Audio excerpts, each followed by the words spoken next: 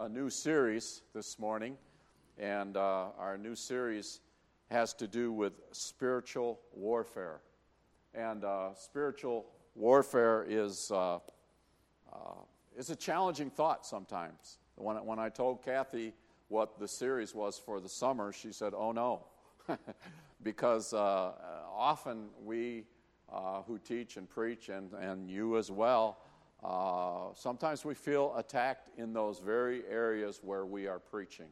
But my challenge this morning in this kind of an overview of spiritual warfare is that we leave here this morning with a balanced approach to spiritual warfare. Not really an oh no, but a balanced approach this morning. So the title this morning is 3 Ways That We Are Naive as Christians. You know that I'm a Vietnam veteran, so I'm going to give you a little history. And young people, you're groaning already, but don't. Someday you'll appreciate history, especially when it involves you. So this was the 40th anniversary this year of when we left Vietnam in 1975. Some of you remember the chopper that was leaving from the, what was that building? It was the, embassy, thank you. And that's an awful picture in the mind of a lot of Vietnam veterans because many of us gave our lives and gave a lot to that country. And so I want to talk just a little bit about that when we left Vietnam. So I think that we as a nation, a country, we are naive a lot of times in this country in regard to say, warfare. We had a major victory in World War II. It was a war that we got into reluctantly. We really didn't want to be involved. Everybody thought after World War I that was the war that would end all wars.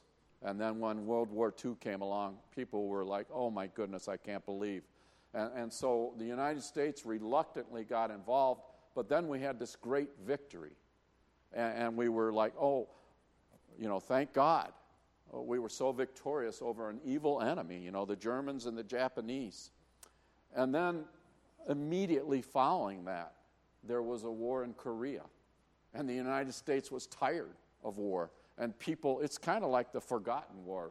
Men that fought in Korea are often not talked about because people were so sick and tired of war, they didn't even want to hear about it.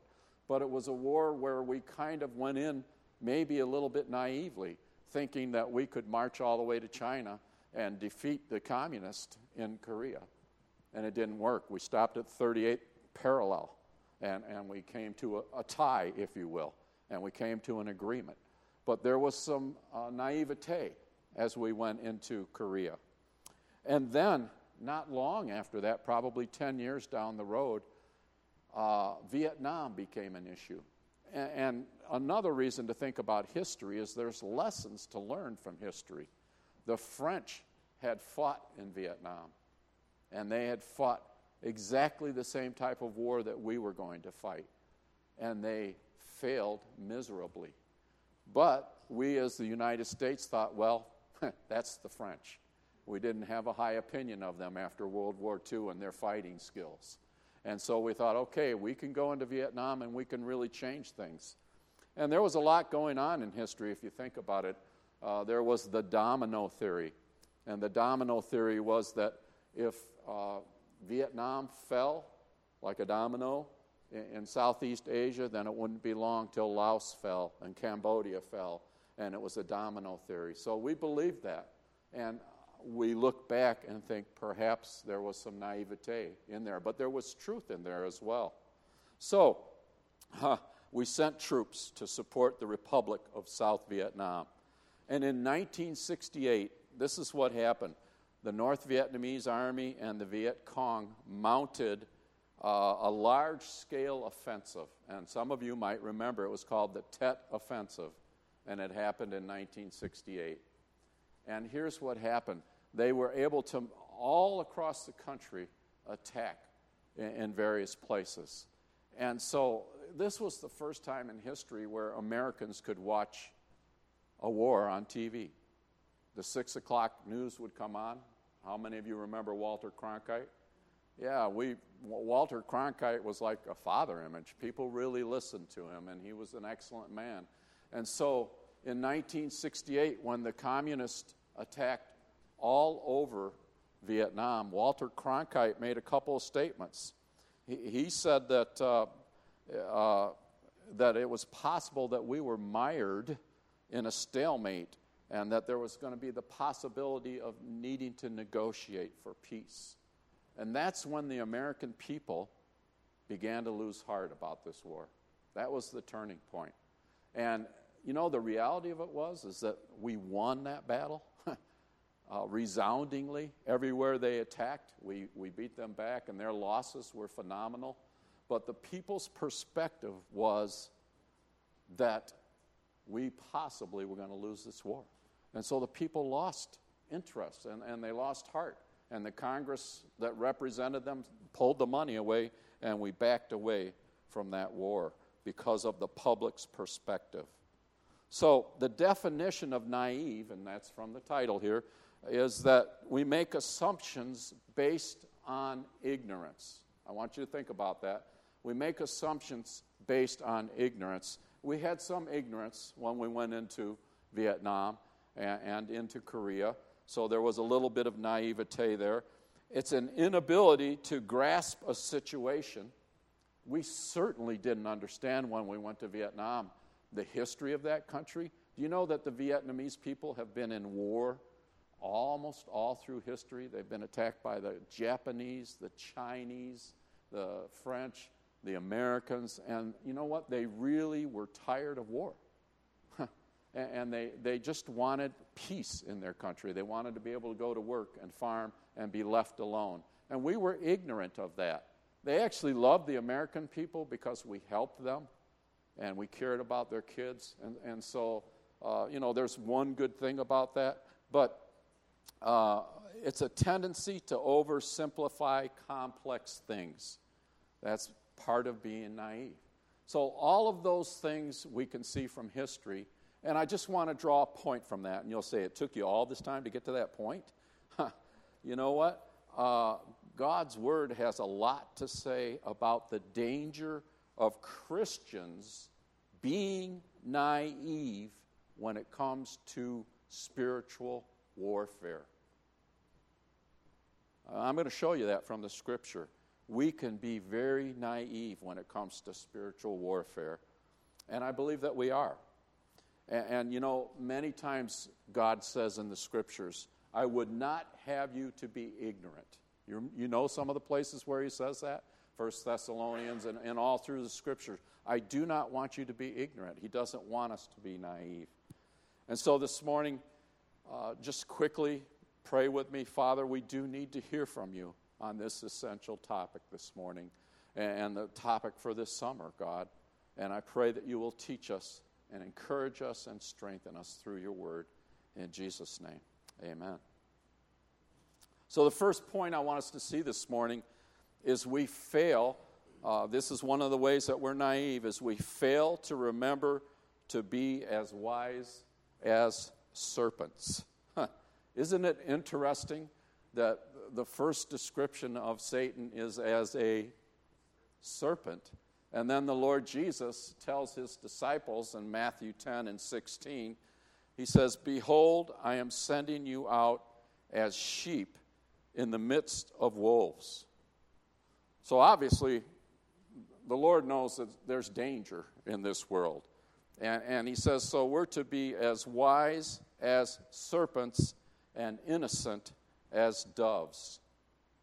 And then Genesis 3:1 says, as I've already alluded to, now the serpent was more crafty than any other beast of the field that the Lord God had made. So in a sense, God is telling us that we need to be crafty. We need to be, in a sense, as wise as a serpent. So here's three things that I see about us as Christians. We're not always mature as Christians.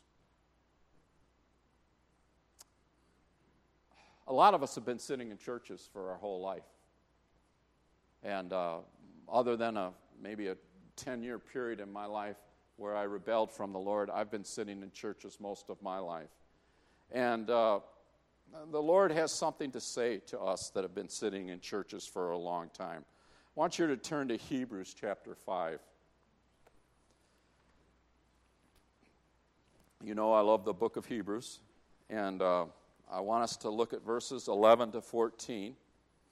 And I want you to imagine, because it's true, that the Lord God is speaking this to us this morning here at Indian Creek. Here's what he says. About this we have much to say, and it is hard to explain, since you have become dull of hearing. For though by this time you ought to be teachers. I want to stop there just for a minute. You know, every one of you that have been sitting in churches for a long time, and don't take this as an insult, every one of you probably in this building, maybe with the exclusion of some younger people, you ought to be teachers by now. We've been sitting under the doctrine of the Lord, and in some way we should be teaching other people. And I love that the writer of Hebrews says, by this time you ought to be teachers, yet you need someone to teach you again the basic principles of the oracles of God. He says you need milk, not solid food. Well, it's babies that need milk all the time, and that's what he's saying. You need milk, not solid food, for everyone who lives on milk is unskilled in the word of righteousness, since he is a child. But solid food is for the mature, for those who have their powers of discernment trained by constant practice to distinguish good from evil. Can you see that in the battle that we're talking about this morning, spiritual warfare? That we need to be mature in God's word so that we can discern good from evil. And that's what he's saying, brothers and sisters. And I've used this illustration before, but forgive me. A little church that I was part of, then a lot of these people were in Village Bible Church.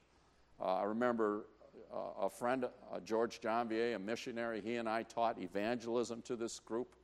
And then I remember 20 years ago, later, after we had taught evangelism, this same group saying, Dave, we need somebody to teach us evangelism. And I thought to myself, what do you mean?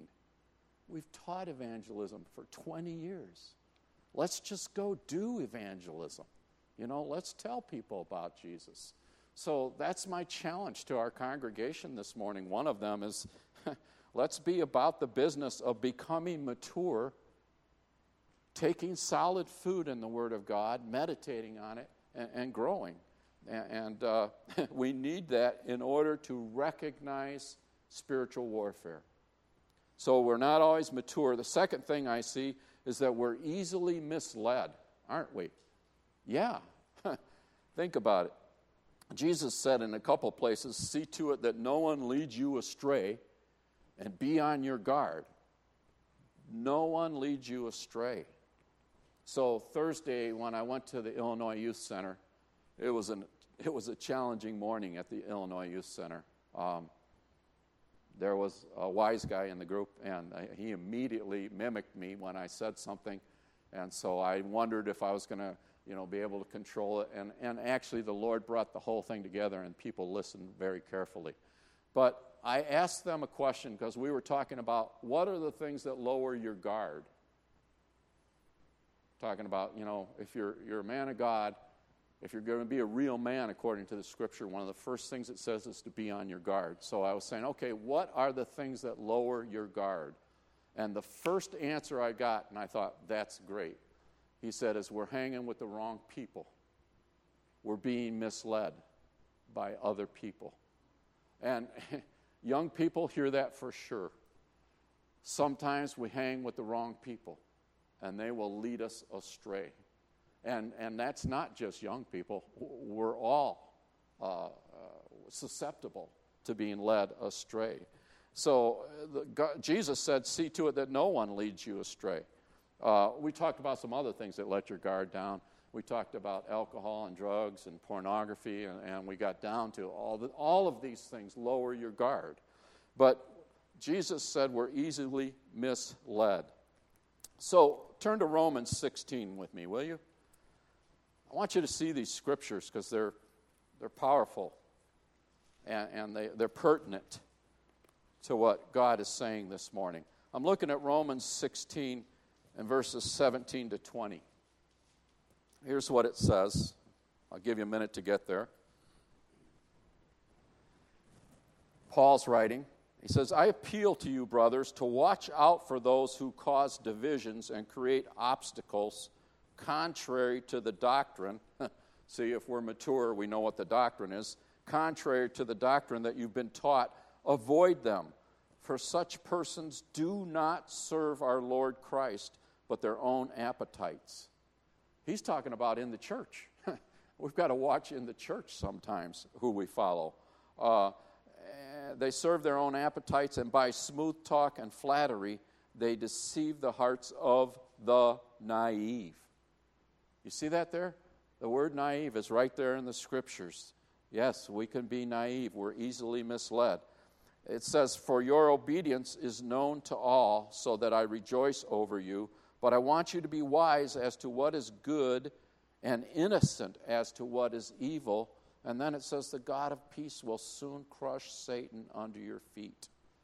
The grace of our Lord Jesus Christ be with you. That's a great passage. It really is. Watch who you follow. Be careful. And be wise as to what is good. Don't be naive. Be mature and innocent as to what is evil. And then the God of peace will crush Satan. Great promise. So not only are we easily misled, but sometimes we're mindless. And this is a little harsh, really. I'm just going to say it out. Sometimes we're just stubborn and stupid and disobedient.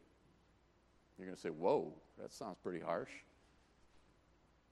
But I can put myself in that company, so I understand. You know what, though? Listen to what God says in Jeremiah 4:22. And he says this to Jeremiah about his people. So you think that I'm not just being harsh. Jeremiah chapter 4 and verse 22. I've got it here. It says, for my people are foolish. They know me not. They are stupid children. They have no understanding. They are wise in doing evil, but how to do good they know not. Did you see that in the Scripture? That's amazing. He's talking about his own people. And there are times when that describes me. You know, I prepare these messages. I'm going over it in my head. Yesterday, I was riding my bike somewhere, and I said something to somebody who almost ran into me. And I thought, David, you are stupid, foolish, and you act like you don't know God sometimes. And it was just a reminder to me that I'm just like that. We're not mature sometimes. We're easily misled, and sometimes we just don't think about, I'm a child of God. I'm a child of God. I'm one of his children. I'm not being wise as a serpent. I'm being foolish. So we fail to remember to be wise as serpents. And all of these things we need to be in order to recognize spiritual warfare. Second thing I want us to see this morning is we fail to recognize that spiritual warfare is not a game. 1 Peter 5:8, you're familiar with that passage? It says your adversary, the devil, prowls around like a roaring lion. Wow. There's some movie, and I don't see many movies, but I see the highlights on TV. There's some movie that's coming out now about animals turning around, and what's it called? Jurassic Park. And the lions and all the animals are turning around, and they're going to take over and kill all the people. It's like, oh my goodness, you know. And I was thinking about that when I thought about what God says in his word, that be careful because your adversary, the devil, prowls around like a roaring lion. So when we were discussing this as pastors, we were discussing what we were going to title this series. and how we were going to display it. We didn't see the banner this morning, but it's always fun for me because, I'm working with young pastors, and I think, there's me at my age, and I won't say what it is, and then the next one's down around 40, and the rest of them are in their 30s and their 20s. And so it's always fun. And so they were talking about, okay, this is what we're going to do. And Josue had a great idea. He actually did. Josue said, you know what? He said that, I'm trying to remember the phrase. He said spiritual warfare, it's not a game. And then he had drawn a little picture, or showed a little picture of little army men, green army men, shooting at each other. And I loved that. I thought, oh, that was great. I could connect with that. Spiritual warfare, it's not a game. How many of you played with little green army men? Come on. Yeah. Rubber bands, knocking those dudes over. Yeah. Spiritual warfare, it's not a game. It's really not a game. And I love that. But there was another part of the group that was young, and they said, hey, we want to call it Call of Duty. Well, for me, as a Vietnam veteran, I understood what Call of Duty, that was, I'm all about that. But apparently there's a video game called Call of Duty. And a lot of you are going, yeah, well, I'd never heard of it. And apparently it's pretty violent. And I thought, why would we want to use something that's a video game when we're trying to say that spiritual warfare is not a game? And so we had that discussion. So I thought you might be interested in that. And apparently we didn't use either one of those. But spiritual warfare is not a game. You know that song, Prone to Wander? Lord, I feel it. That shows me, when I see people sing that song, how many people connect with that. I mean, we connect with it because we're prone. We really are. We're prone to wander away from the Lord. Lord, I feel it. Prone to leave the God I love. Here's my heart, Lord. Come and seal it. Seal it for thy courts above. So it's real. It's real. It's not a game. If you look around you at the world, all the wounded people in this world and the dying people, it's a serious issue. And we need to be aware that spiritual warfare is not a game. So our enemy has declared war. That's the first thing I want us to see. If you turn to Isaiah 14, this is a description of Satan, a creation of God, maybe one of the pinnacles of his creation. And starting in Isaiah 14, looking at verse 12, it says, how you are fallen from heaven, O day star, son of dawn. How you are cut down to the ground, you who had laid the nations low. You said in your heart, and here it comes, you said in your heart, I will ascend to heaven above the stars of God. So I want you to see what's going on here. There's pride, and then rebellion. And I want you to be able to connect with that. He says, you said in your heart, I will ascend to heaven above the stars of God. I will set my throne on high. I will sit on the mount of assembly in the far reaches of the north. I will ascend above the heights of the clouds. I will make myself like the Most High. That's pride. If you don't struggle with pride, I'm going to just ask you to raise your hand this morning. Oh, Ed scratched his head. You almost got me there, Ed. I saw you scratching your head, brother. Yeah. So, pride and rebellion against God. And, I don't understand how that happened. How could God create these angels, these wonderful angels, and how could one of them be so proud that he wanted to put himself above God? I don't understand that. I can't explain it, but it's true. And that's his declaration of war against God. I will ascend to heaven. I'll put myself above you. I'll make myself just like God. And we tend to be that way ourselves. We tend to want to be our own God. And we struggle with pride and issues. We need to recognize that spiritual warfare is not a game. And our enemy has a deployment strategy. It sounds like a military term, and it is. So in warfare, the enemy, Satan, he's calculating, he's cunning, he's shrewd, and he's strategic. He's no dummy. I hope you're hearing that.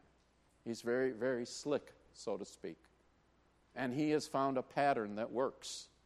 And as we go through the summer, these things will be explained more and more, so I can't dig too deep into these things. It's supposed to be an overview. But here's the pattern that I see. Satan plants doubt in our mind first. That's the first thing he does, is he gets us to doubt God. And then the second thing he does is he corrupts us. He kind of corrupts us in our mind, hoping that he can corrupt us in our flesh. So there's doubt, corruption, and then his goal is death. He wants to kill us. Satan is our enemy. He would love to kill people before they come to Christ, and even after. He's all about that. Doubt, corruption, and death. And if you don't believe me, turn to Genesis 3 just for a moment. You're familiar with this, but the pattern is established there. So let me point it out to you. In Genesis 3, the first 5 verses. Now the serpent was more crafty than any other beast of the field that the Lord God had made.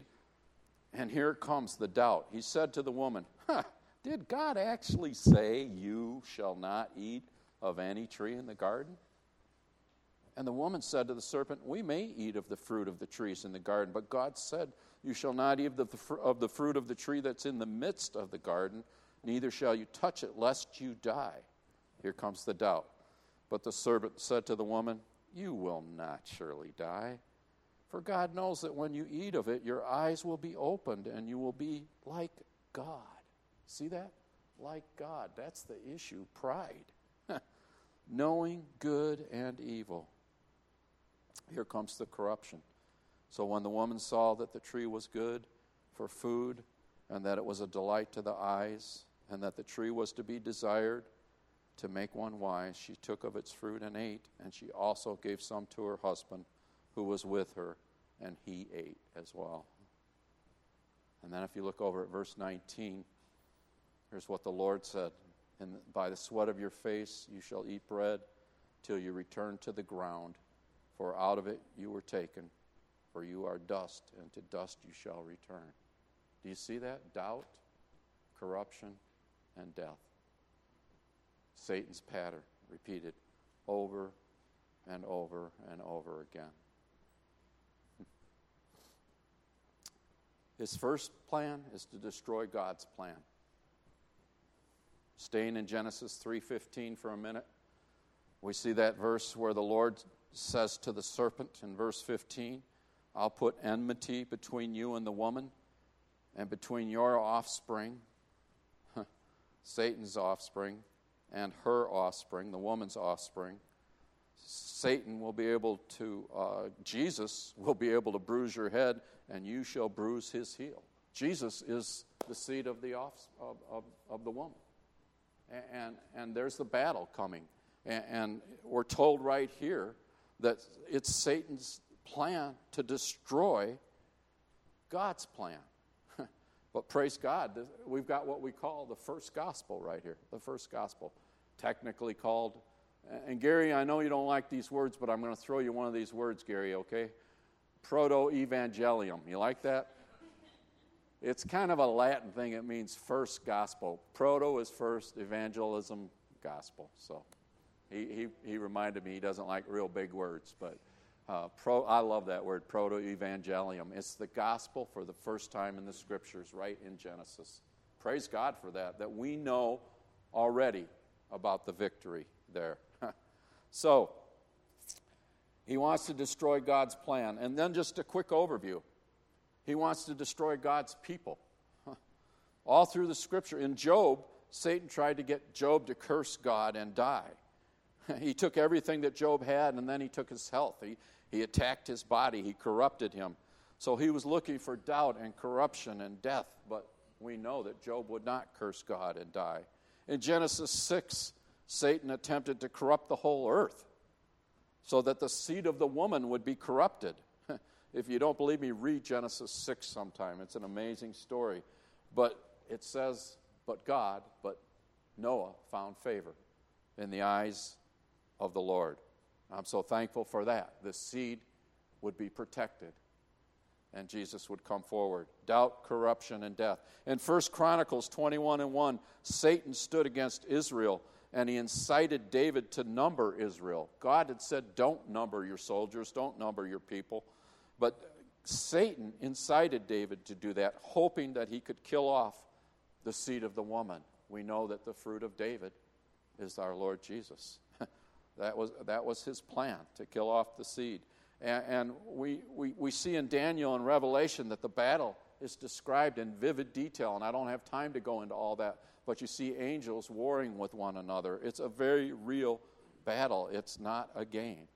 And we see in the New Testament that Satan wanted to sift Peter like wheat. You remember where it says that? And he did. He sifted Peter like wheat, but Peter stood eventually for the Lord. And Satan filled the hearts of Ananias and Sapphira to lie to the Holy Spirit. And yet sometimes we don't think Satan can do that to us. Sometimes we don't give him the credence that he should have. Satan, the lawless one, disguised as an angel of light. All through the scriptures, all through history, the battle rages on. Why don't we see it? You know, sometimes I think we're so sophisticated in America that we say, oh, well, you know what? You know what's sophisticated? That's the mind, our own knowledge. And you know, when Kathy and I were in Guatemala, we saw witch doctors on the steps of the church. And we saw evil, it was right there. And yet in this country, we just kind of, oh no, well, you know, it's really, there's something psychological, sociological going on here, you know, or it's physical, it's not spiritual. It can't be spiritual. Well, we're ignorant sometimes about spiritual warfare. And I won't give you details, but in my life, when I rebelled from God in those 10 years, God opened my eyes one time to see things that I hope I would never see again. And it was part of him drawing me back to himself out of the depths of sin that I was in. It's real, folks, it's real. And I want us to see that spiritual warfare is not a game. We relegate everything to science and knowledge, and that's where Satan wants us to be. He's fooled us. He's tricked us. Doubt, corruption, and death. His ultimate plan, destroy God's Son. In the New Testament, remember Herod? Herod tried to kill Jesus. He said, we're going to kill all those baby boys under 2 in Bethlehem, and from the whole region, I'm going to kill them. He'd been given a warning to go to Egypt by God, and he was not killed. Remember when Satan tempted Jesus in the wilderness? He wanted him to doubt God's word, he wanted to corrupt him, and he wanted to kill him. Very real. And all through the Gospels, Jesus is in danger in his life. I just finished the Gospel of John in my personal reading, and for some reason the Lord just pointed it out to me over and over and over and over again. Read the Gospel of John sometime, looking for how many times it says his life is threatened. More than in any other gospel. So Satan was always wanting to kill the seed of the woman. Satan entered Judas to betray Jesus to his executioners. Spiritual warfare is not a game, it's real. And you know what? Its manifestations are often physical. Yes, Satan attacks physically, and we see it physically in our world in a lot of ways, what he's done. And it's challenging for us to see that. And you know what? The more damage that the enemy does, and he's doing a lot of damage right now, the stronger the enemy seems. Seems. I hear that word. That's the stronger that he seems. perception. In the Tet Offensive in 1968, the enemy attacked everywhere. And our perception was that he was winning the battle, but he hadn't. We defeated that enemy. And I want you to see before we leave this morning, I'm glad we're not stopping here. There's something that we've got to realize, and that's the last point. We fail to realize that the Lord is the winner. So I don't want to leave here this morning having you go, oh my goodness, spiritual warfare. I don't want you to think that this morning. I want you to know that the Lord is the winner. 1 Corinthians 15, the sting of death is sin, the power of sin is the law, but thanks be to God who gives us victory through our Lord Jesus Christ. Victory over death, victory over sin.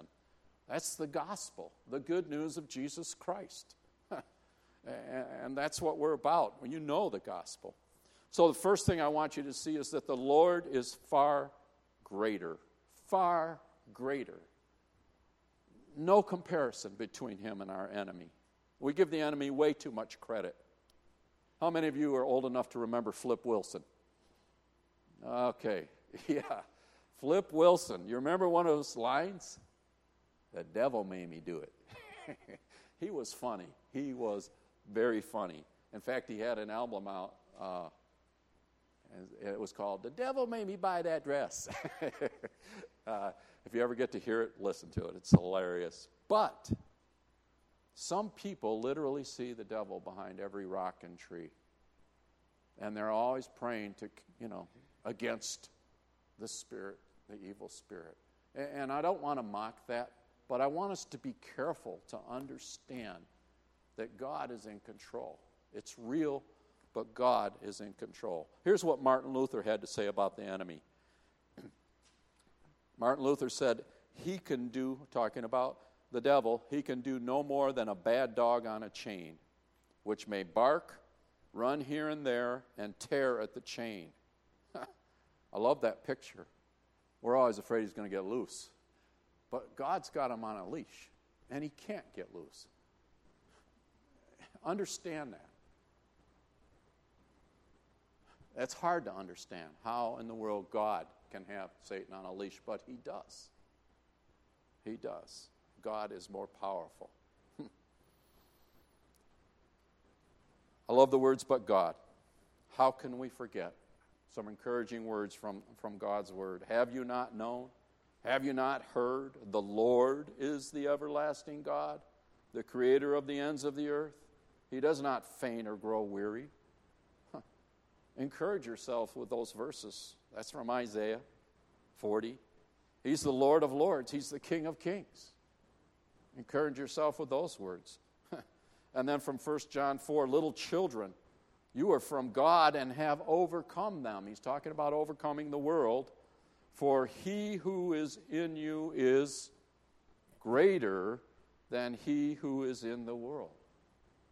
The Lord wins, doesn't he? The Lord wins. He's already won. The next thing I want us to see is that the Lord fights our battles. We think in our own strength. Well, I just wrote down that phrase, in our own strength. How many of you realize how often we're trying to do things in our own strength? When I come to preach, that's always a challenge. Lord, I do not want to try and do this in my own strength because I'm going to fall flat on my face. Please give me the strength to do this. Moses told the children of Israel, when the whole Egyptian army was bearing down on them, they just left and now they're scared to death. And Moses says to them, fear not, stand firm and see the salvation of the Lord. In other words, he's saying, be still and know that I am God. Moses says later, it is the Lord your God who fights for you.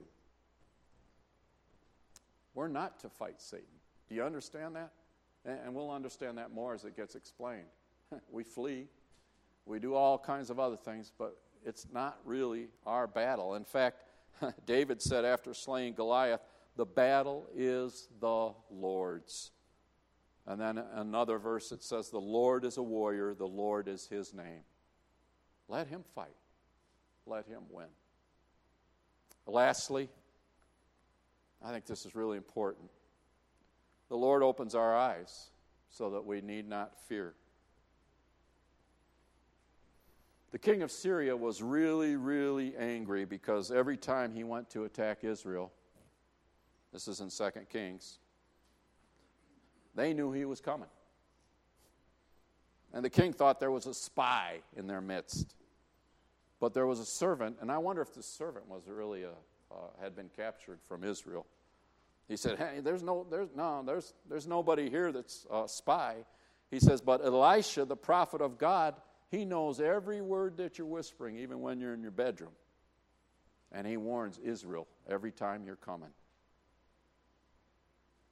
So the king of Syria, he sends a great army against Elisha and Israel. And I'm going to read from 2 Kings what happens here to close our message. If you want to turn there, you can. 2 Kings chapter 6. Starting in verse 14. So, king of Syria sent their horses and chariots and a great army, and they came by night and surrounded the city. When the servant of the man of God, in other words, Elisha, he rose early in the morning, he went out, and behold, there was an army with horses and chariots all around the city. Can you imagine that? You know, those of you that have never been in a battle probably can't imagine this. But to get up, look out your window, and see a vast army of horses and soldiers just surrounding your whole place. It's overwhelming. We're done. We're toast, you know? What's going to happen here? And here's what happens. And the servant says, "Alas, my master," that's the same as we're going to be toast. "What shall we do? What shall we do?" He said, "Do not be afraid, for those who are with us are more than those who are with them." Sounds a lot like that verse. "Greater is he that is in you than he that is in the world." Doesn't it sound a lot like that? And then Elisha prayed, and he said, "O Lord, please open the eyes of my servant that he may see." So the Lord opened the eyes of the young man, and he saw, and behold, the mountain was full of horses and chariots of fire all around Elisha. His eyes were opened to see God and what he was doing. So I want to end this by asking something this morning. You know, we tend to have our eyes on the activity of the enemy, don't we? Yeah, we do. I mean, just if you listen to the news, you're going to hear about the activity of the enemy. It's all around us. And we as Christians, woe is me. The world is a horrible place. Things are bad. And, you know, there's some truth in there. I get that. We could be approaching the end times. I'm not putting that down. But we need to ask ourselves and ask the Lord to open our eyes to see him, to see his work, to see what he's doing. So I want to challenge us this morning as a church, and I think Phil may have already begun that when he stood up here this morning and said, "This is what God is doing around the world." I love that. And so last week when Dan and team told us what God was doing in Uganda, our eyes were opened.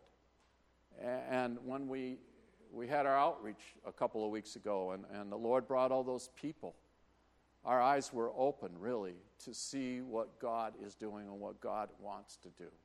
So my challenge this morning and the challenge for this series is, as we go through this series, let's keep the proper balance.